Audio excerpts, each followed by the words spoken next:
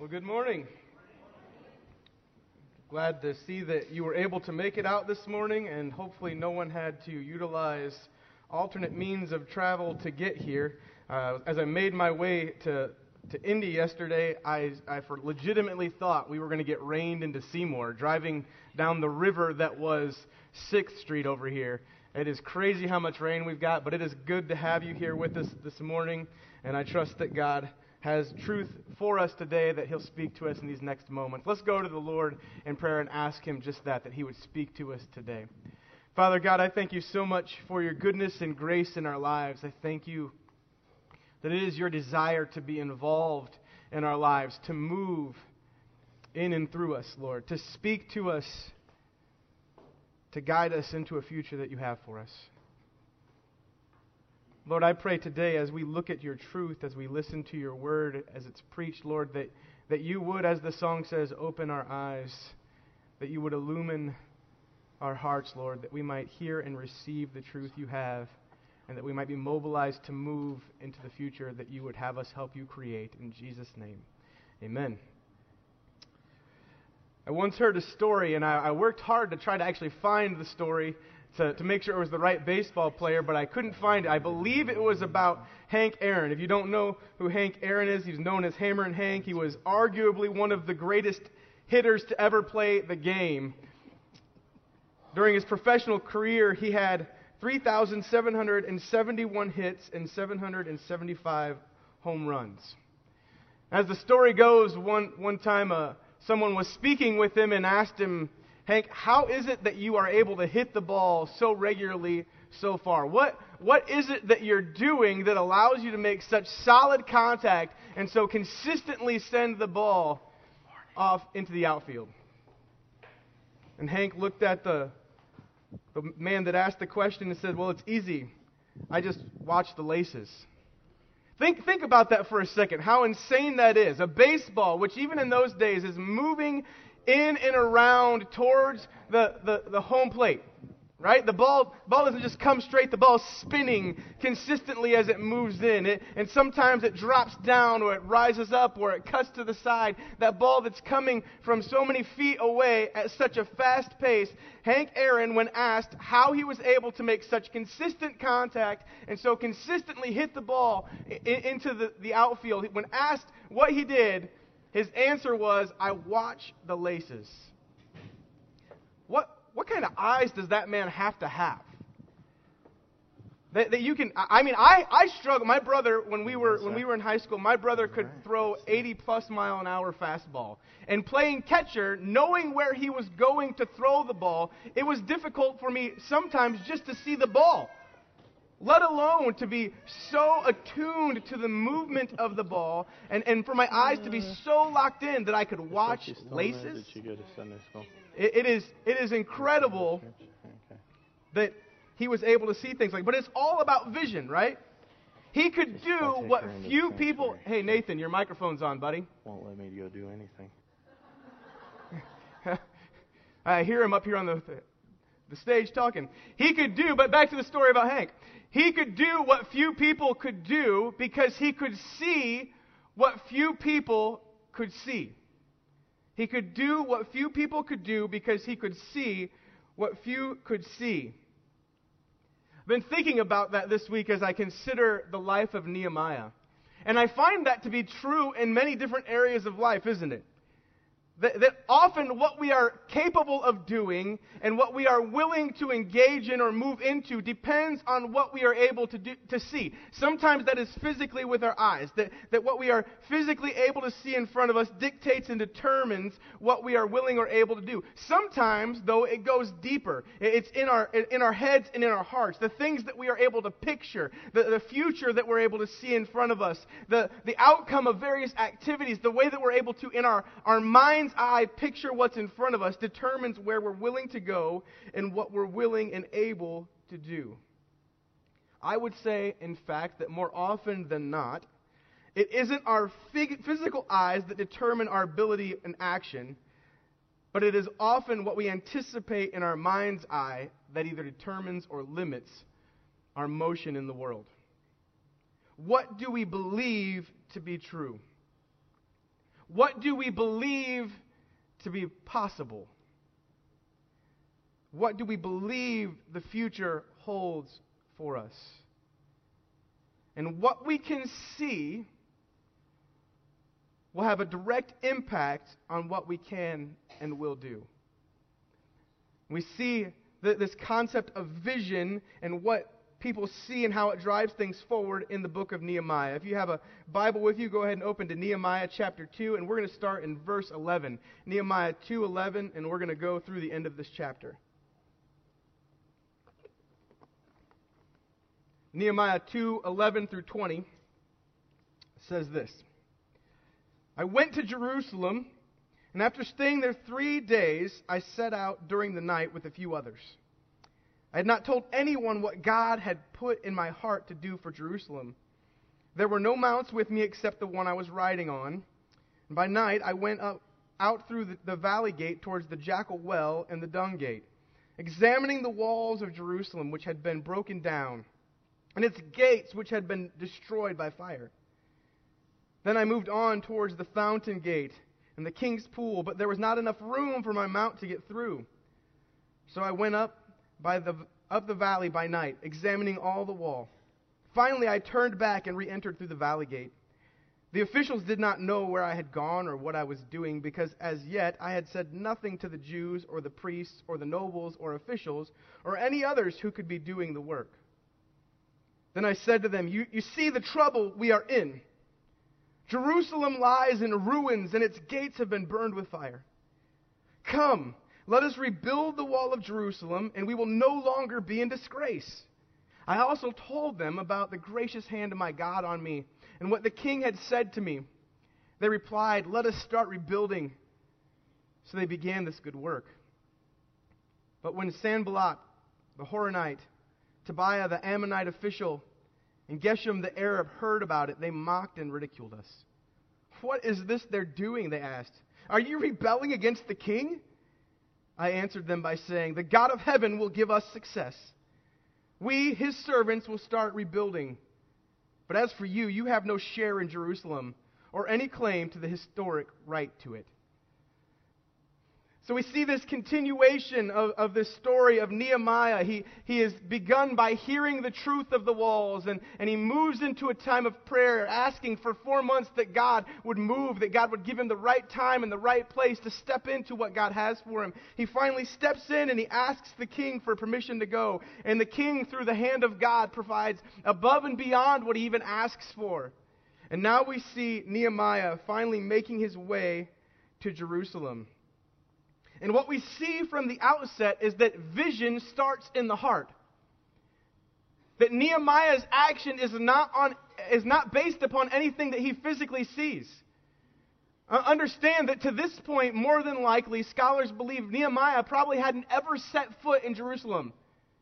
Everything that he knew about the city was based upon things that others had told him, stories that had been passed down, as a matter of fact, for hundreds of years, that these stories had come to him through family members. He has never been to the city. Secondarily, not only has he never been to the city at all, he hasn't seen, because he's not been there, the reality of what they're facing, and he doesn't know what the potential is. It says in verse 12 that he'd not told anyone what God had put in his heart to do for Jerusalem. What he was able to see with his physical eyes was tertiary compared to the truth that God had placed in his heart. He has a vision in his heart. He has a vision of what needs to be done and what he wants to accomplish in Jerusalem. And his actions are completely contingent upon that truth. His willingness to move is not based on what his physical eyes can see or what he understands to be true because of his cognitive abilities, but based upon what God has told him. We struggle with that in our modern society. If we can't touch it, taste it, smell it, hear it, then we don't really believe that it's true. We want proof that it can be done. We want proof that it exists. We want proof that we'll be successful. But so often, as you look throughout Scriptures, how many times are the people of God called to move into the future, trusting that God will do whatever has been said? How often do they have to move with limited resources? How often do the people of God move into a territory knowing there's oppression that's going to surely be there, but understanding that God has told them to go there and that He will bring a way? So often, the people of God move based on faith, not upon sight. Nehemiah in this passage is being driven by vision. Now, vision, if we look it up, is defined as the act or power of sensing with the eyes, or the act or power of anticipating that which will come to be. If we take it a step further, I would say that vision is a burning conviction in one's heart about what could and should come to be based on revealed truth. That doesn't mean we have to see it. It means that God, either through His Word or through our hearts and Him speaking to our hearts, has revealed to us that this is what we need to do. This is where He wants to go. And there's something inside of us that just won't let us go. Something that compels us to move even though the odds don't seem to be in our favor. Something that compels us to act that goes beyond our physical understanding. Nehemiah first heard about the state of the city in Nehemiah 1:3. He'd heard about the great disgrace and distress the people of God and the city of God was in. He knew the promises God had given to His people. And he acted in order to bring that vision to life. You know what the truth is? That Nehemiah was crazy enough to act on a hunch because he believed that his God was big enough. Because he believed that the truth of God's word still stood. He believed that the truth of God's promise still applied. Do we believe that today? Do we believe that the God of the Bible is truly living? Do we believe further that He's living in us and that He will act on our behalf? That if we act as His people, that He will be our God. That if we pursue and follow Him and try to be His representatives in the world, that He will make us a shining light in the city. That He will bring about restoration in our community, in our homes, in our world. Hebrews 11:1 tells us that faith is moving without having all of the details. And being sure that God will make a way when we get there. Without faith, there is no vision. And vision that matters moves us to pursue to the point where God's promise becomes a reality. It's seeing without actually seeing. It's believing without actually knowing. Believing that God is bigger and that God will make a way. And it starts in our hearts. If it starts in our hearts, then vision should naturally move us to prayer. Prayer then should move us to action. Nehemiah didn't simply pray for God to restore his city. You know, we talked about that Nehemiah for 4 months is praying that God will move, praying that God will give him a time to act, praying that God will allow him to go to this city and do this thing, understanding that the oppression is there. Nehemiah has been praying that God would restore the city, but further he prayed, if you look back on chapter 1, he prayed that God would use him to restore the city. He didn't stop with simply praying about the vision, praying that God would bring something to be, praying that God would bring it to pass. No, he prayed that God would let him be a part of the action, that God would move him in such a way that he might be a part of the solution. Note the actions that we have so far from Nehemiah. He has this risky conversation with the king. He puts himself out there. He takes 1,000 miles of arduous travel going from Susa to Jerusalem. He leaves the comfort and security of the best palaces that the Persian Empire had to offer for a broken down city on the edge of the empire surrounded by enemies. He puts himself at risk. That's a pretty strong, compelling vision that he has, wouldn't you say? That it moves him from a place of great comfort to a place of great risk. It's because Nehemiah didn't just see his prayers as a means to move the hand of God, but he saw his prayers as a means to move himself into the vision that God had for him. Let me ask these questions. What if the burning concerns in our hearts are actually God prompting us to follow him into a future we can't fully see? What if we actually are a part of the answer to the very prayers we're praying? I find that often to be the case. That if we really look at it and we really consider what we are praying, what we are asking God to do, that we are often part of the very solution that we are praying for God to provide. I can't tell you how often I've heard people ask requests, and I've thought about the requests they're making and thought, you have the ability in your hands right now to take care of that request. The most poignant example I have is I remember a time when I was working as a pastor in North Webster, Indiana. I went to this pastor's convocation thing. And so I go and I'm sitting in there and I'm the Baptist pastor working for the Methodist Church. So I sat in my appropriate position in the back corner and kind of watched what was going on. And as we're sitting there, this man from Basher Children's Home gets up and he talks about how God is moving and the awesome things that God is doing to restore the lives of young boys that are in trouble in northern Indiana, and how God is taking these kids that are in trouble with the law, and through the programs at Basher is allowing them to be rebuilt and reborn in a sense, and being able to help them move from the potential of a lifetime of incarceration into being profitable, productive citizens in the world. Even going to the point where a lot of these young men were turning at the time to go into ministry.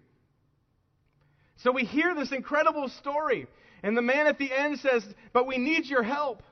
We're at capacity, and we have a building project that we've been working on. We have the plan. We've laid the foundation, but we don't have enough money. We don't have enough help for this project. And there was a man sitting in the crowd who just moments earlier as we were taking prayer requests said, I just want to thank God this morning because God has given us a windfall of finances at our church. And we just recently received over $150,000. We don't know how we're going to use it yet, but we have it in the bank, and we're really excited about the money that God keeps providing, and we know there's a big future that God's calling us to and some big things that we need to do. So the man from Basher finishes his presentation, and that very man says, we're going to pray that God provides you the same kind of financial gift that he's provided us. Not to be rude, but I sat there and was thinking in the background, you're an idiot. Like, how dare you? You're sitting there in your very hands. You just told God and everybody that you, like, what was clear to me was not clear to him. God had provided him the very means to, in that moment, be the answer to that prayer, and he could not see it. You know, if I'm honest, I know that there are times where I've done the same thing. I'll go a step further. I know of times where there has been situations where I knew in my heart that I could provide the answer for that prayer request. But it was easier for me to say, I'll pray that God provides you the answer to that. It was less of a risk to me. It hurt me less. It cost me less.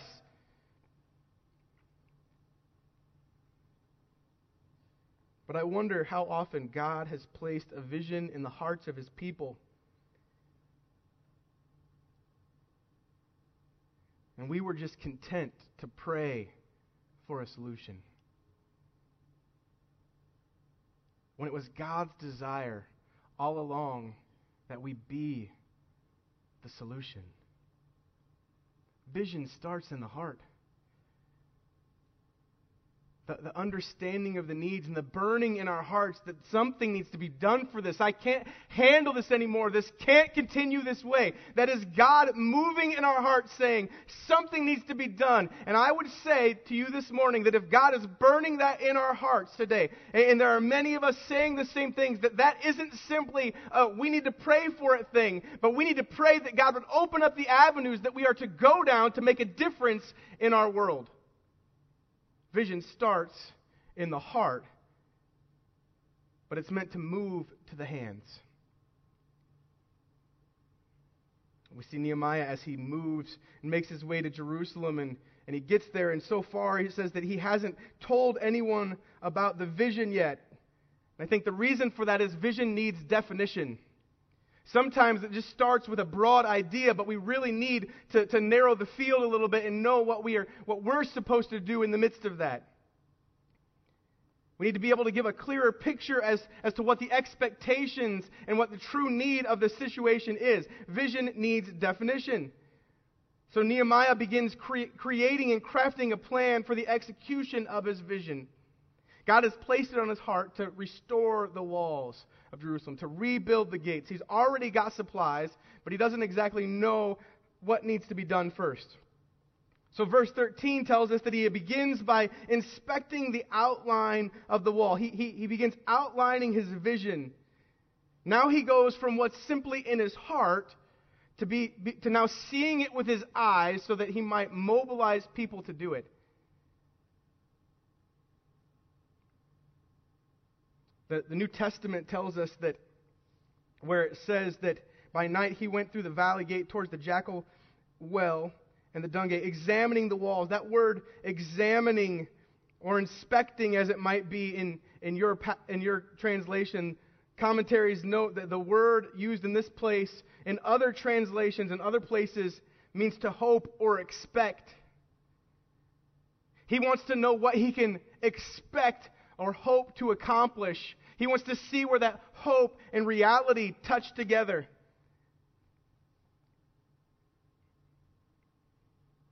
He crafts a plan.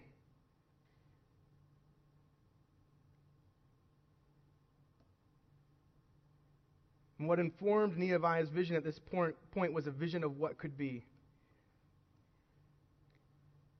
It's interesting that Nehemiah doesn't check out the whole wall. As you read and look, it tells very specific parts of the wall that Nehemiah looks at. And according to scholars, the first portion of the wall that Nehemiah surveys was the part meant to protect the city's water supply. He's prioritizing what needs to be done when, based on what had been done before. That's interesting to me, that Nehemiah doesn't just set out and build a new wall. Nehemiah doesn't just go and create and craft this totally new thing. He goes and he begins by understanding what was there in the first place. What was it that had worked more or less for hundreds of years before he stepped into the picture? Yes, the wall was torn down, but if you look at the history, it took quite a while for them to get through that wall. So Nehemiah examines, he inspects what was there. He's trying to figure out where the problems are going to be, where the potential is, and what needs to be the priority for the vision. In order for a vision to be viable, we have to be realistic about what we have to work with. We have to prioritize where we're going to work first, what we were going to do first, what we have to work against, and what we hope to see come to be. But he has this vision. Now he's looking at how he can make this vision reality. A clear vision of what was can often provide a firm foundation upon which to build the vision of what will be. I think that's true today. I think we make a mistake if we go one of two ways. Sometimes in the church, we make a mistake by consistently looking back and saying, if only we could become that again. If only we could come back and hit the 1950s again, the golden age of the church. It used to drive me nuts in a previous church. A pastor constantly would say that. Oh, I just wish that for 1 week I could be a pastor in 1950. It was such a great time. People had it in their hearts that they were supposed to be at church. It was such a good thing, and all the churches were full, and what a wonderful time it would have been to work. And I found myself often saying, but you can never go back there again. It is never going to be 1950 again. As great as that was, we can't have that again. That time has passed. But on the other hand, you have people that are constantly looking to the future and saying, if only I had the resources that'll be here in this day, if only I could get up here to this far place in the future. And it's good to understand that, but if we live too much in the past, and too much in the future, we lose the ability to see what can be done in the present. We need to understand both. And a clear vision of what was can provide a firm foundation upon which to build the vision of what will be. So one of the things what we were as First Baptist Church in Seymour is part of what brought me here in the first place. I did quite a bit of research trying to understand who this church was and what was it that made this church tick in the past to understand whether or not I thought I was going to be compatible to move in the future. Here are a few things that used to be or were true of us in the past. In 1937, First Baptist Church was used as an emergency hospital/shelter for approximately 125 people displaced from their homes in Jefferson due to the flood. They were put in boxcars and sent up here that we could take care of them in our facility. A bunch of muddy, dirty, wet people were sent up here to be cared for in our facility for a period of time. During World War II, First Baptist Church created a hospitality center to care for servicemen stationed at Freeman Field. In 1988, First Baptist Church opened its doors to the students and staff of Emerson Elementary, a public elementary school here in our community, while their building was being renovated and remodeled. From 2001 to 2002, First Baptist Church hosted Trinity Lutheran High School as their building was being built. We have a history of being in the community and for the community that goes back generations. Our vision has been in the past that we would make a difference, that we would be a church that is in the community for the community. My vision is not that we create a new church here, but that the church remembers who we were and do a new thing in the now. That we would stop seeing our walls as something to protect us from the wicked outside, but see this as a place where we could bring people to bring hope and healing and restoration. Our vision is that we would rebuild the wall. That we would be First Baptist Church for Seymour once again. That we would be that city on a hill, a shining light in the community. Vision starts in the heart, but vision needs definition. What is it that we're trying to do? Once it has definition, vision is meant to be shared. We see that in verses 17 and 18. Nehemiah finally gets his idea of what needs to be done first, and he has a plan to move forward into that. And he shares the vision with the people. It says, "Then I said to them, you see the trouble we are in. Jerusalem lies in ruins, and its gates have been burned with fire. Come, let us rebuild the wall of Jerusalem, and we will no longer be in disgrace." Notice that what starts with me eventually grows to we.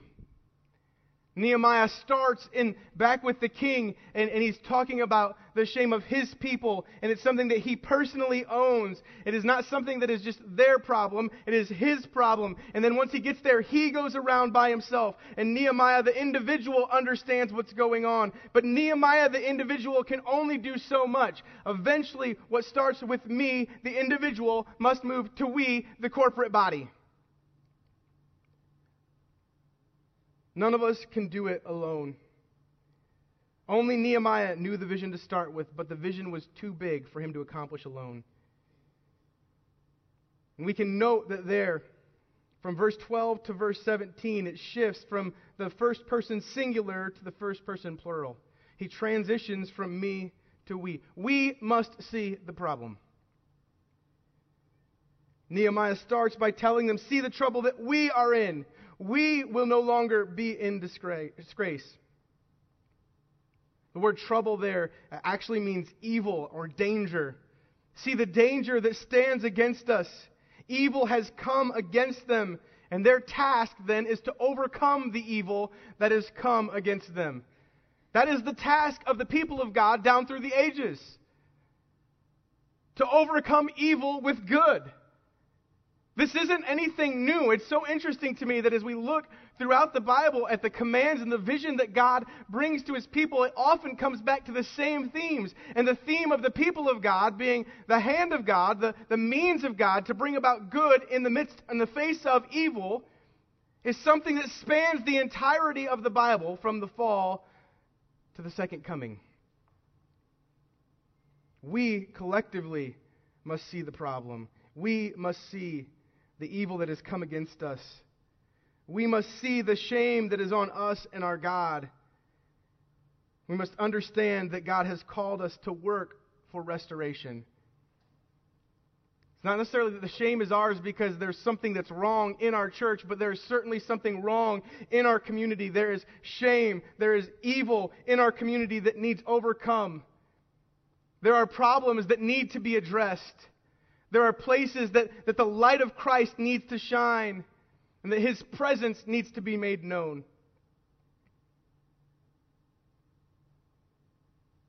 As the people of God, it's not enough for us simply to acknowledge the problem. We are called to bring about restoration, to overcome the destruction and devastation by making God's presence known through our efforts for the gospel in our community. We must play our part. Let us rebuild the wall. Nehemiah offers an invitation for the people of God to join him in the work of God to accomplish the vision from God. But we have to accept the invitation. We have to decide that the risk is worth the reward. We have to determine that we will join in with what God is doing. That's something that I've said since the very first time that I stepped foot on the stage, that what I wanted us to be, this is nothing new. What I'm telling you is what I've been telling you since that first December that I stepped foot on this stage, that what I want us to do is to look into the world and see where God is moving and join Him in that movement.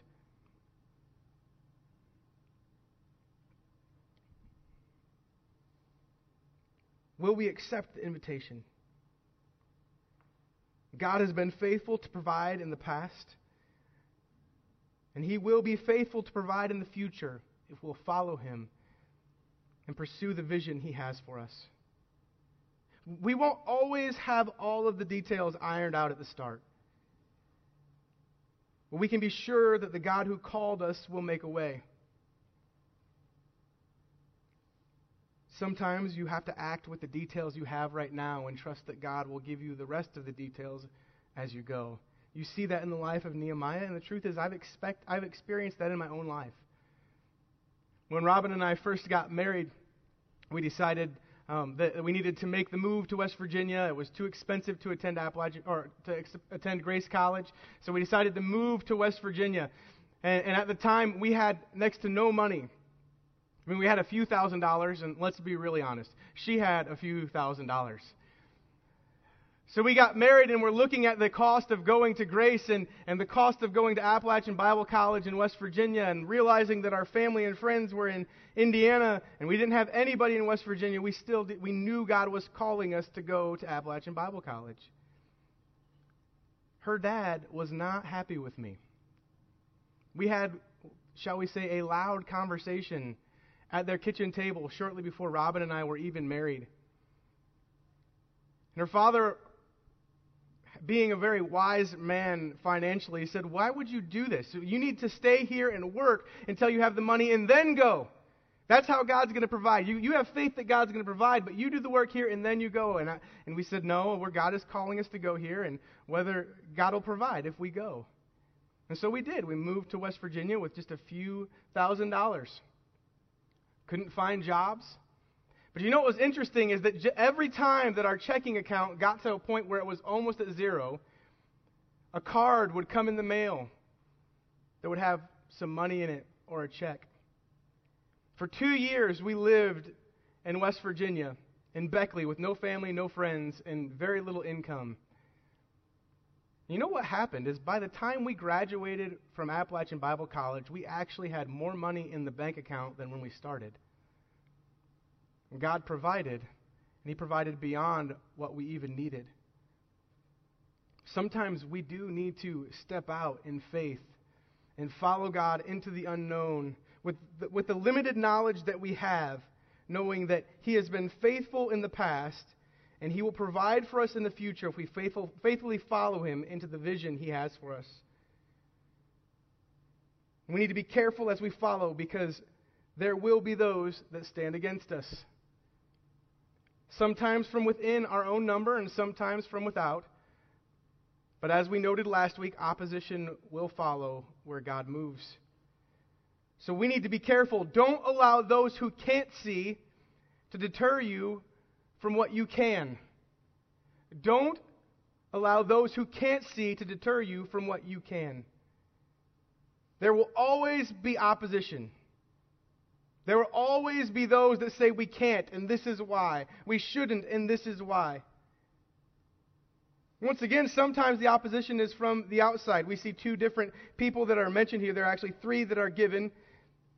Sanballat the Horonite, Tobiah the Ammonite official, and Geshem the Arab. What's interesting is that scholars say that Tobiah is a Hebrew name. Tobiah is one that, at least in some regard, has Hebrew lineage. He does have claim, but he's standing against it and saying, why are you trying to do this? Why are you rebelling against the king? Why are you doing this thing? He has something to lose in this. So he stands against what God is trying to do through his people. And note that the threat they give is, are you rebelling against the king? Two greatest weapons that the enemy has to use against us are fear and apathy. To be afraid that we'll look foolish. To be afraid that we won't have enough to do what God has called us to do. To be afraid that we're not skilled enough. To be afraid of the opposition that's sure to come. Fear is a powerful motivator. And fear often motivates us to immobilize and stay stationary. Fear that they would be in trouble.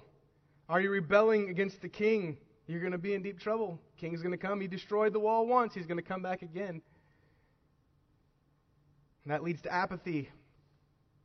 Just sitting and waiting and hoping that something happens. The God who created the universe is certainly capable of helping his people build his kingdom in this city. I know that there are reasons to fear. There are anxieties in my own heart about stepping outside of what has always been done. Believe it or not, I don't love change. I know that many of you struggle to hear that. You think that I'm big about the change agent and drive. I am most naturally predisposed to going along to get along. That's truly how I feel in my heart. It takes a lot of work for me to push against people, to push out there and try. Now, I want to see resolution, so I'll go at conflict. But when I know that my next step is going to cause the conflict, it gives me pause. But here's the truth this morning. I have a vision for what God can and will do in this community. I can see the trouble and shame that is in Seymour, Indiana. I see the hurt. And I believe with all my heart, there is a burning in my heart. I am compelled to move because I know that the only true hope of restoration, the only true hope of finding hope and a future is Jesus Christ and his gospel. And someone's got to do it. So it might as well be me. Why not us? My call to you as First Baptist Church is not that we do some extraordinary thing that is beyond what you've done before. As a matter of fact, I'm just calling you to become and to do what you've done in the past. To follow the path of those that went before us had set out. To be a missional people here in this community and beyond.